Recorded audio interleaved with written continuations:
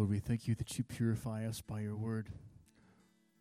Lord, that you purify us, first of all, Lord, by your Son, dying on the cross to pay the penalty for our sins, and you've given the right to whoever puts their faith in him to become sons and daughters of God, to call ourselves that, to be called that in your presence and in your sight, and to be able to own that. Lord, you give us that right by faith. And so we thank you. Lord, we pray that if there be in here this morning that aren't, that haven't received that by faith and aren't walking in that, or that before they walk out this morning, that might be the case, that they might confess you as Lord, they might surrender and submit to you, and be able to walk in that. And so also, Lord, we praise you and we thank you that your word purifies and it cleanses, makes us pure. It's what you told your disciples. And so as we sit under the teaching and the reading of your word this morning, we just pray that we might be purified and cleansed and filled up and encouraged, convicted, challenged if need be, whatever you intend for your word to accomplish this morning. We just want to surrender to that. And then give us the strength by your grace to be able to walk in joyful obedience to your word. We just pray this all in Jesus' name. Amen. Well, good morning. Happy to be here with you today. My name is Brock Ashley, if any of you don't know me, and I'm filling in for Pastor Mike this morning. He's off away in Colorado at his friend Jeff Kramer's church, so he's actually teaching out there today. So he's Rocky Mountain High, Colorado. That's Pastor Mike. He's gone. So if any of you, for whatever reason, don't enjoy the services today, good news, next week it will be much, much better. All right. Well, today we're going to be taking a departure from the book of Romans. We've been in for some months now. We're actually going to be looking at the letter to the Philippians. And where we're going to find ourselves is one verse in particular, and I've entitled the message today to Be Confident. And that's verse 6. But since we haven't been in the book of Philippians at all, I thought we'd do a little bit of a background just so we can catch up and have an understanding of where the church is at, where the Apostle Paul's at this time, and just kind of catch us up to speed. So to begin, this letter or epistle was written in 62 AD by the Apostle Paul while he was held in Roman guard under waiting to see Caesar Nero. And this is one of 4 what are called the prison epistles. And that would be the letter to the Ephesians, the letter to the Colossians, the letter to Philemon, and this letter to the Philippian church. So Paul wrote these while he was in captivity under guard, and then they were taken by 4 different men to be delivered to these different churches, and one to a person in Philemon. So then, background of the church at Philippi. So this church was actually planted about 12 years earlier, around 50 AD, by the Apostle Paul, and we can see what that church plant looks like if you want to turn with me to Acts chapter 16. So as you make your way, and we'll just kind of do a broad overview of this, to Acts chapter 16, this is during the very beginnings of the early portions of the second missionary journey of the Apostle Paul. And what it tells us is Paul he wanted to go into Asia, which is now known as modern-day Turkey. But to them, this was Asia Minor. So he desired to go into this area of Asia, planting churches, but instead what we read here is that the Holy Spirit, right around verse 7, did not permit them. It forbid them to go into the area of Asia. Now, we don't know exactly how it forbid them to go, but what we believe historically is that Paul actually became very sick. He became very ill, and he wasn't able to travel. So while he's very sick and not able to travel, he receives a vision, it says in verse 9, of a man from Macedonia that stood and pleaded with him to come over to Macedonia and help us. So one other interesting note that kind of backs up this idea that Paul became very sick is, if you'll notice, you Bible students out there, that the writer of the book of Acts, his writing is very much in the third person. He's talking about they and them. But then in verse 10, we see a transition. He says, and now after he had seen that vision, immediately we sought to go to Macedonia. So you see it changes from third person to first person there. And we know that the writer of the book of Acts is actually Dr. Luke. So now we see Dr. Luke joining this team that's headed out on this missionary journey, which backs up this idea that Paul became very sick, so he needed Dr. Luke's medical attention. So they are on their way then to Macedonia, and on their way they head to the area of Philippi, the city of Philippi, which is the most prominent city in this area of Macedonia. And it also mentions for us in the text that it's a Roman colony. Now, that's important to note because as a Roman colony, it means that they have all the rights of any other city in Rome or in Italy itself. So it's considered actually Italian soil. It's considered, you have citizenship just like you would if you were in Italy. You can buy and sell ground. You are considered a citizen. So it's important to note, and that the reason Paul started there is because it was the most important city in the area. And they began searching out for a synagogue or a congregation that they could speak to of Jews. So Paul would always, when he's planning a church, take the news of the gospel to the Jewish people first and then to the Gentiles, with the idea being that the Jews have already had the Hebrew text for all these years, so it should be easier to get them to see that Jesus was the Messiah as he went through the Old Testament. But what he found was there was no congregation, as it were. In order to have a Jewish church, they would actually need to have at least 10 males, 13 years or older, that are practicing in this city. And what he found was none. So instead, they end up down by the river, and they come across a group of women who have gathered there together, and they're praying and they're singing hymns. And one woman in particular, in verse 14, a lady named Lydia, it says, from an area called Thyatira, so she's not even from Philippi, heard them, and she became a believer. Now we know that Lydia was a seller of purple. Purple at that time was very expensive, so as a seller of purple, she was an entrepreneur. So she was a very successful business lady from the area of Thyatira. And not only did she become a believer in Jesus after hearing the Apostle Paul, but her and her entire family. She actually persuaded Paul to come back to her house and speak to her entire household. So we find our first believers for the new church in Philippi. So moving on, the gang then is traveling through the city, and they are followed around by, it says, a certain slave girl possessed, I'm in verse 16, possessed with a spirit of divination. And what she was saying behind them in verse 17 is, these men are servants of the Most High God who proclaim to us the way of salvation. She's yelling this out behind them as they're walking through the area, which doesn't seem like a bad thing, except she didn't stop saying it for 3 days straight. They're walking around. She just keeps barking this out. So it says, but Paul, greatly annoyed, turned and said to the spirit, I command you in the name of Jesus Christ to come out of her. So immediately we see the spirit leave her and she's delivered. And we now have the second church member in this new church at Philippi. So the issue, though, with Paul and Silas delivering this young lady from this demon is that the men who were her masters were making quite a bit of money from her being a fortune teller. So these guys became upset because a fortune teller that can't tell your fortune isn't worth a whole lot. So they grab Paul and Silas and they have them thrown into the Philippian jail. And what it tells us then in verse 22 in this area, that they tore their clothes, they beat them with rods, they laid many stripes, which is where they would actually whip their back until it tore the flesh off their back, and they secured their legs or fastened their feet in stocks. Now, I've read this several times, and it wasn't until this time going through it that I actually looked at what it meant to fasten your feet in stocks. I don't know if any of you know this, but what they would do is they would actually take your legs and they would spread them to the point where it was very uncomfortable, and then they would fasten them in that position together. So you were sitting on your bottom and you couldn't move with your feet spread apart. You can imagine the kind of hip and back pain that would create. So what Paul and Silas were doing is what all of us would do if we'd just been beaten and had our feet put in stocks. They were singing and praising the Lord. That's what you guys would do, right? So as they're singing hymns and praising the Lord, it says in verse 26 that suddenly a great earthquake happened in the jail, and their bonds were broken, the shackles fall off their legs, the doors of the prison fly open. Great end of the story, right? They're able to escape.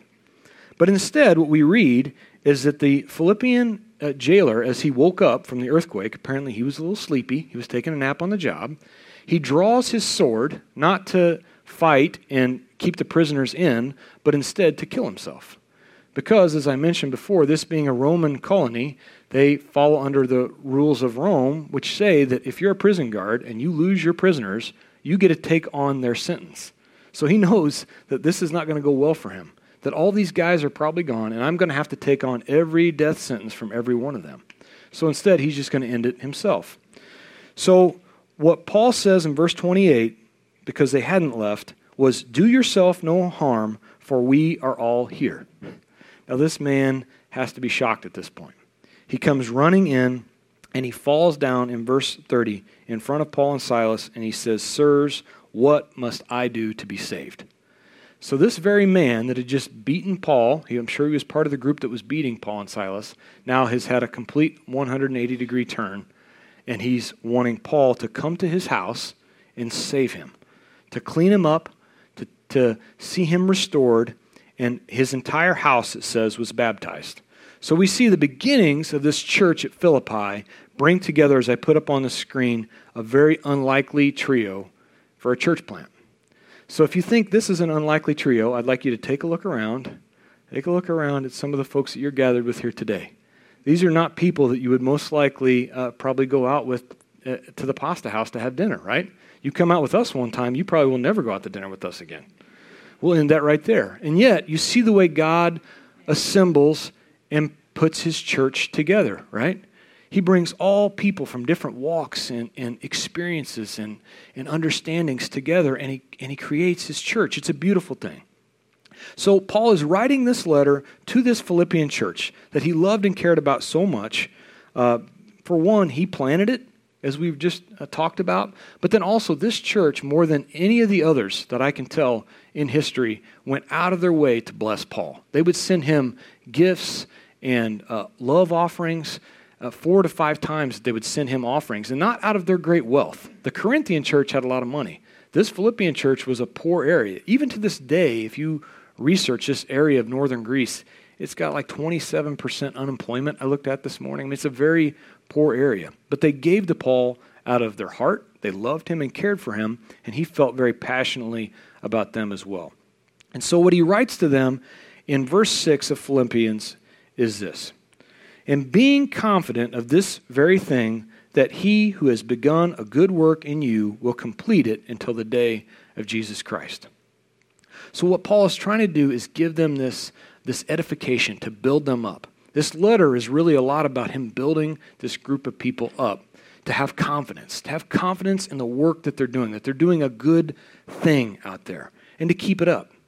But what the enemy wants to do, what Satan wants to do to us, and what he's trying to attack this church in, is he wants us to be, instead of having confidence, he wants us to be fractured by our past, frustrated in our present, and fearful of our future. And so Paul, in this short little verse, is going to cover all of those things for us this morning.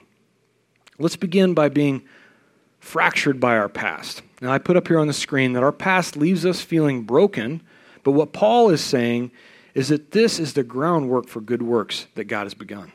So if you think back into the pain that you've got going on in your past, that this is actually the groundwork that Jesus is going to use to do something tremendous. So what Paul writes to the Philippian church, if you skip with me to the right just a little bit in chapter 3, he's talking about his past and his background. And what he says in verse 4, talking about his resume, if you want to call it that, is, though I might have confidence in the flesh, if anyone else thinks he might have confidence in the flesh, I more so. So Paul's bragging. He's like, listen, if you think you're confident, check this out. I've been circumcised on the 8th day, of the stock of Israel, of the tribe of Benjamin, a Hebrew of the Hebrews, concerning the law, a Pharisee, concerning zeal, persecuting the church, concerning righteousness, which is the law, blameless. Like, if you want to show your resume and you want to talk about all the things you've done, I've done it even better than you have. I've been a Hebrew of the Hebrews, right? He's followed the law to the letter, and yet it still left him in a place of brokenness. He had no healing. And if we look at where Paul is first mentioned in Scripture, I shared with the first service that the law of first mentions in the Bible, a lot of Bible scholars think that the first time a person or a thing is mentioned, it carries an extra importance. So if that's the case, we see the first mention of Paul in Acts chapter 7, and we're going to look at verse 57 here in just a minute. But where Paul is at personally at this point is Stephen, who's one of the disciples of Jesus, is shared in front of the Sanhedrin and in front of a large group of Jewish men at the synagogue. He's basically laid out the gospel message. And he's done it in dramatic fashion. He started from the very time that they were the nation of Israel and how they didn't want to listen to Moses, and he moved into the way they treated the prophets, how they killed every prophet was either beaten or killed, and then all the way to the time of Jesus where they crucify the Lord. So as he shared all these things and he's tried to convince them and get them to understand what Jesus brought and what he meant to them and to the world, they, instead of embracing this message, in verse 57, and then they cried with a loud voice and stopped their ears and ran at him in one accord, this being Stephen. And they cast him out of the city and they stoned him. And the witnesses laid down their clothes at the feet of a young man named Saul, who would later become the Apostle Paul. And they stoned Stephen as he was calling on God, saying, Lord Jesus, receive my spirit. And he knelt down and he cried with a loud voice, Lord, do not charge them with this sin. And when he said this, he fell asleep. So the first mention we see of the Apostle Paul is witnessing, and in fact condoning, the stoning death of Stephen. So you can imagine the impact that this must have had. And what I'm going to propose to you this morning is this was a turning point for Paul. That it wasn't on the road to Damascus necessarily, while it was impactful when he sees Jesus on that road to Damascus and he sees the bright light and he's blinded and he's converted. But that conversion process actually started way back in his fractured past. And the same thing's true for us. Our conversion doesn't start the day we accept Jesus. It actually starts way back in our past as we are broken and we're beat up and we're fractured and we've got all these lumps. We see him actually doing a work within that. And what Paul writes in Romans 8:28, and we covered this a few weeks ago on Sunday, he says, and we know that in all things God works for the good of those who love him and who are called according to his purpose. In all things, even in the brokenness, even in the pain. He's not calling us to be fractured, but instead he's calling us to be resurrected out of our past. So then let's move to the present tense. If we go back to our verse, if I can find it, back to Philippians. Now, being confident of this very thing, that he who has begun a good work in you will complete it. Now, I put up here on the screen that some days, I don't know about you, but it just seems like the covers weigh 100 pounds. Like you just can't get yourself out of bed. You've got this to-do list a mile long, all these things you want to get done in your day, yet it feels like you're running in quicksand. I just can't get anything done, and I'm so frustrated. But what Paul is writing here to them is that he who had begun this good work will complete it. And if you look at the Greek, you could also translate that, will make perfect. So in this process, as we think we're not getting anything done and we're hard on ourselves and we're frustrated with ourselves, do you understand that as each day goes on, he's making you perfect? He's working perfection into your life.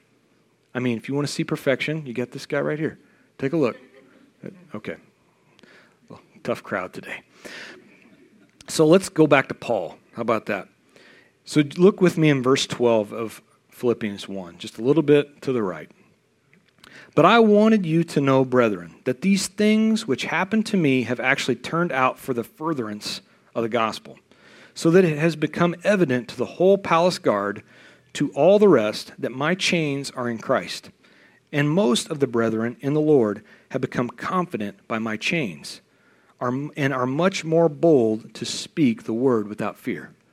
So what Paul's saying, remembering where he's at, he's sitting in jail writing a letter, which could be a little bit frustrating if you think about his present state.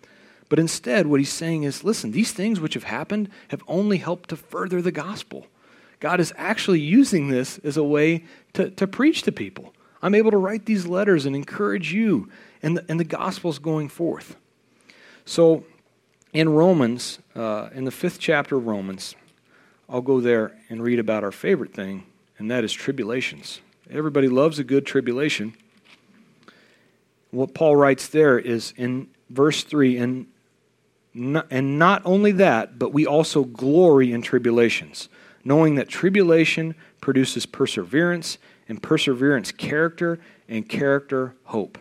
And what does that hope spell out? Well, in verse 5 he says, now hope does not disappoint, because the love of God has been poured out in our hearts by the Holy Spirit who was given to us. So what he's saying here is that all these tribulations and all these trials, what they're really producing in us is a quiet confidence, a hope that we have, not in man, not in anything I can do, but in something he's doing in me. And instead of being frustrated by our present, what Jesus is calling us to is to be rested in our present. In Matthew 11:28, I put it up on the screen. Come to me, all who are weary and burdened, and I will give you rest. That's the spot he wants us to work out of, not from a place of frustration, but from a place of rest. So how then do we look towards our future? I put up here on the screen that oftentimes we can be fearful of our future. And from Paul's standpoint, he's sitting in jail. He's waiting to see Caesar Nero. And one of two things is going to happen. He's either going to be released or he's going to be beheaded. There's not going to be any in between for Paul. And as a Roman citizen, he wouldn't be crucified like Peter was. He would, in fact, some years later, be beheaded by Caesar Nero. Not at this trial, but at his next. That was his future from a fleshly standpoint. But Paul knew something that those people didn't, and that can be found in Revelation chapter 2, verse 10, in the words of Jesus, as he is writing a letter to the 7 churches. He's writing this to the church at Smyrna, but it applies to Paul and it applies to us. In Revelation 2, verse 10, he says, "Do not fear any of those things which you are about to suffer. Indeed, the devil is about to throw some of you into prison, that you may be tested, and you will have tribulation 10 days. But be faithful unto death, and I will give you the crown of life." You see, the ultimate reward is the crown of life. That's what we have to look forward to. That's what Paul knew, that no matter what they did to him, he's looking forward to the time where he receives the crown of life. And we won't go there, but I'll just reference it. In Acts 9:16, as Paul is just coming into his own in his ministry and things are being revealed to him, what the Lord actually tells him in chapter 9, verse 16 of the book of Acts is, let me show you all the ways you're going to have to suffer for me. So the Lord actually lays out his future and shows him all the different ways. In 2 Corinthians chapter 11, he talks about being beaten with rods, being whipped, being shipwrecked, being stoned, maybe to death. And all these things are going to take place. And yet for Paul, instead, the way he chooses to view it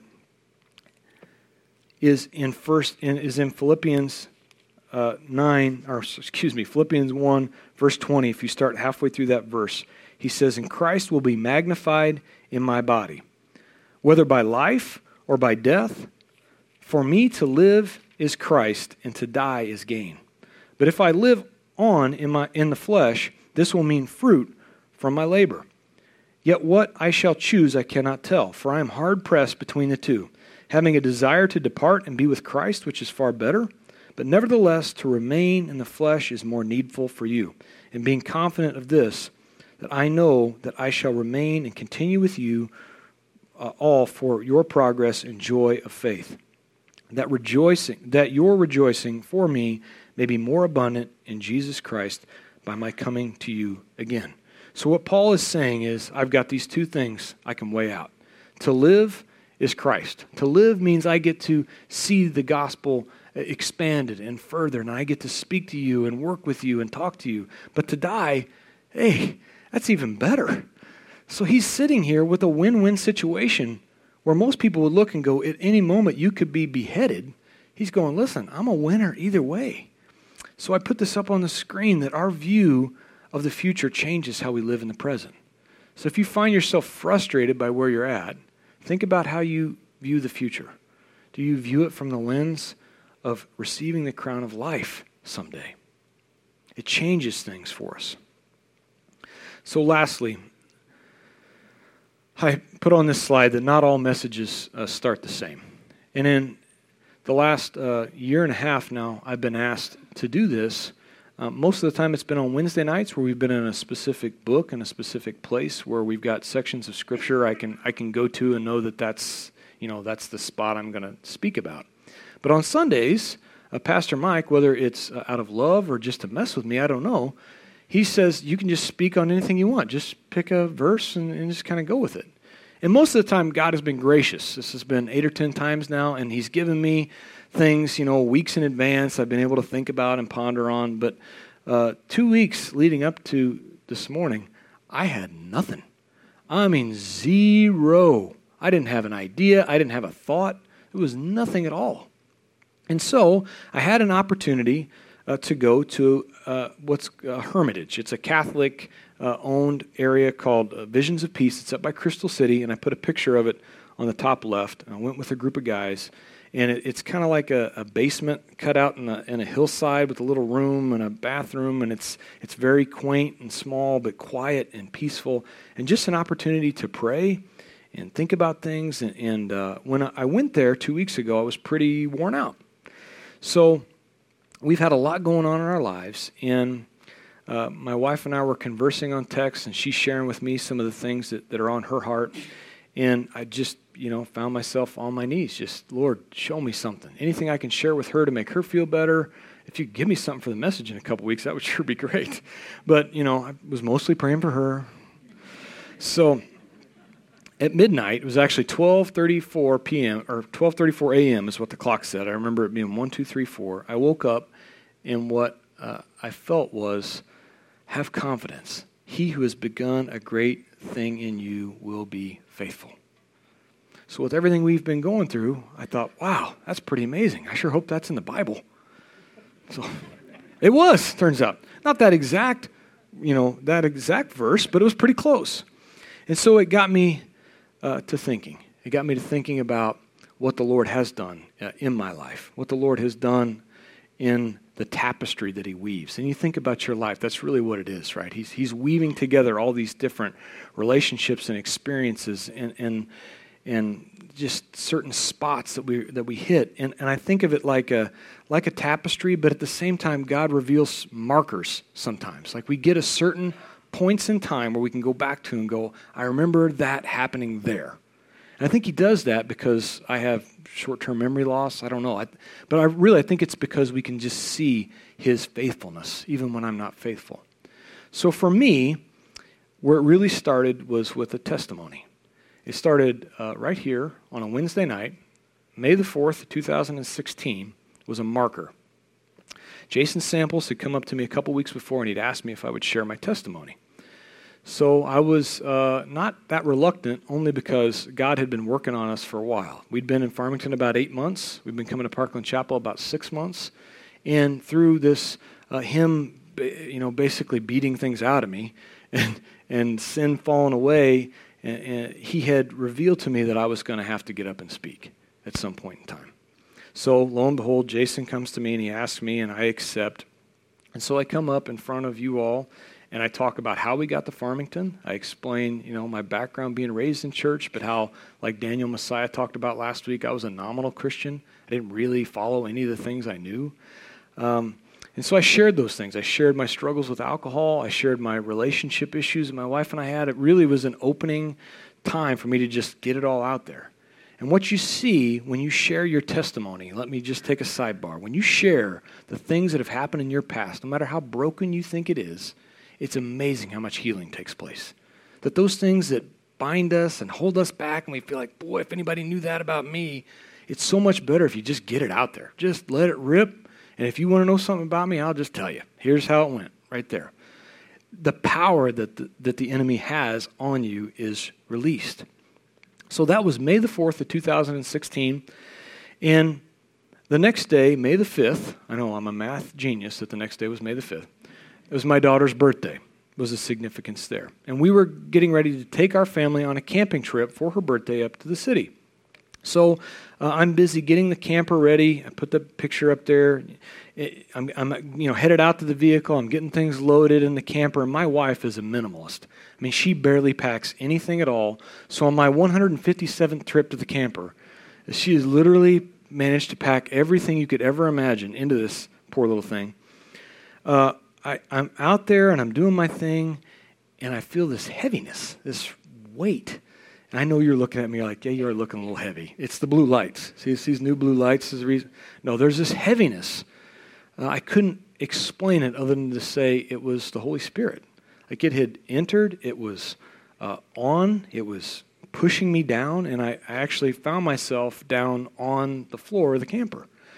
And as I'm on my knees and I've got my hands up, I just said, Lord, I know you're here. Whatever you would have me do, I'll do it. Wherever you'd have me go, I'll go.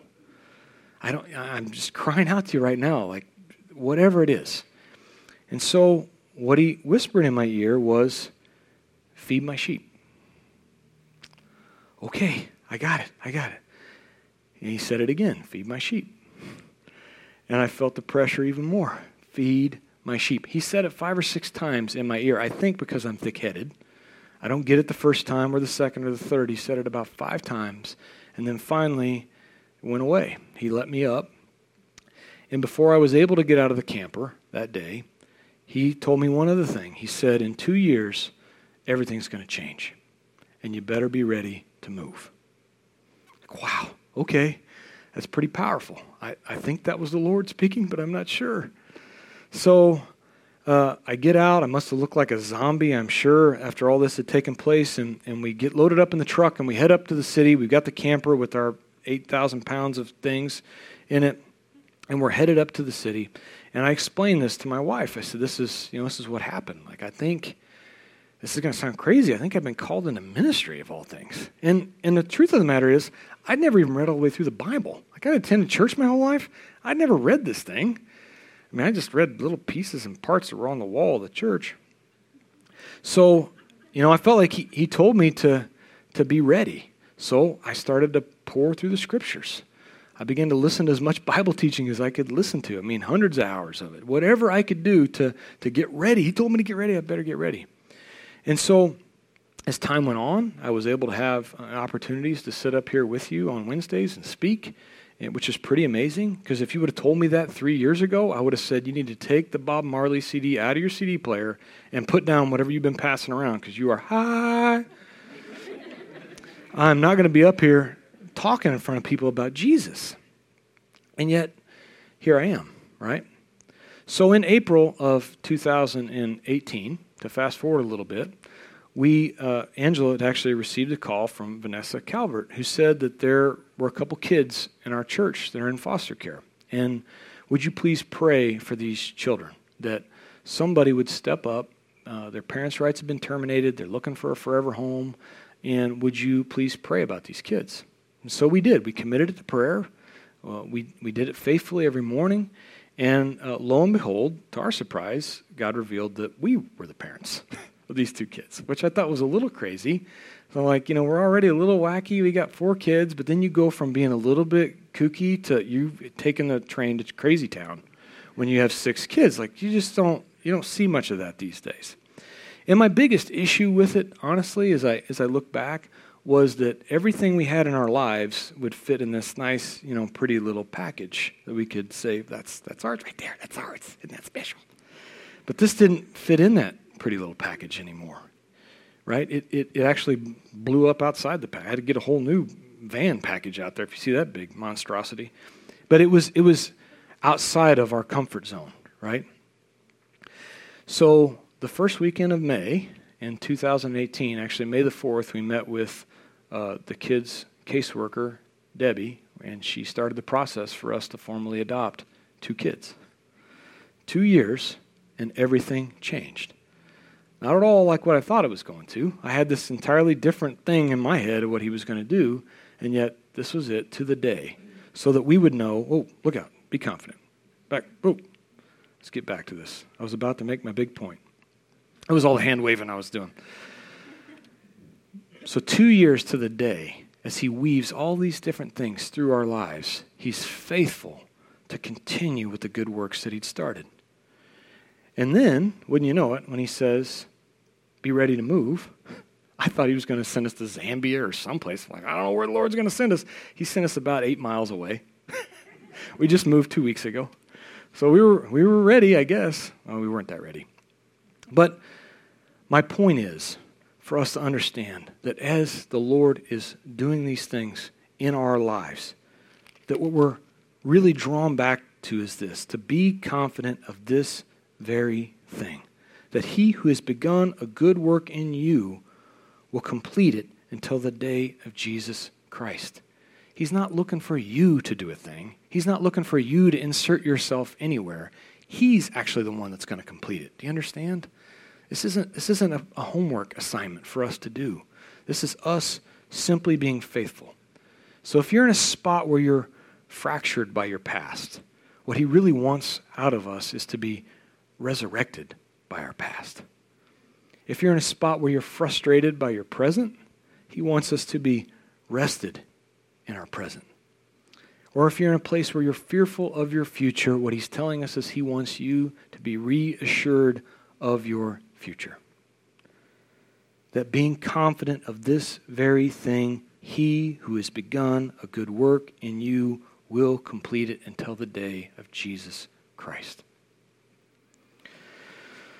So, Father, thank you for a message that you gave, Lord. And so oftentimes it seems I'm never quite sure if these messages are for me or if they're for others, but I have a sense, Lord, that in this room today, there are people in these very spots, that they are fractured by their past. Not sure how anybody could ever get past it.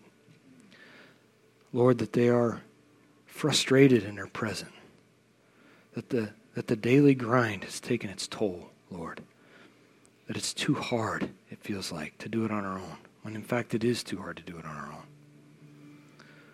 Lord, that the future is fearful, not knowing what's going to happen. So, Lord, I pray that you would give us resurrection, you would give us rest, and you would give us reassurance. That you would remind us, Lord, that we're redeemed only by you, only by your blood. So, Father, if there are folks out there today in these spots, please draw them to you. Please deliver them. Thank you for what you've done. In Jesus' name, amen. Bless you this week. If you're around Wednesdays, we'd love to have you out for the book of Ecclesiastes. If not, we'll see you next Sunday. And if you need any prayer or like to talk, we'll be up front. So will Jared. Thanks.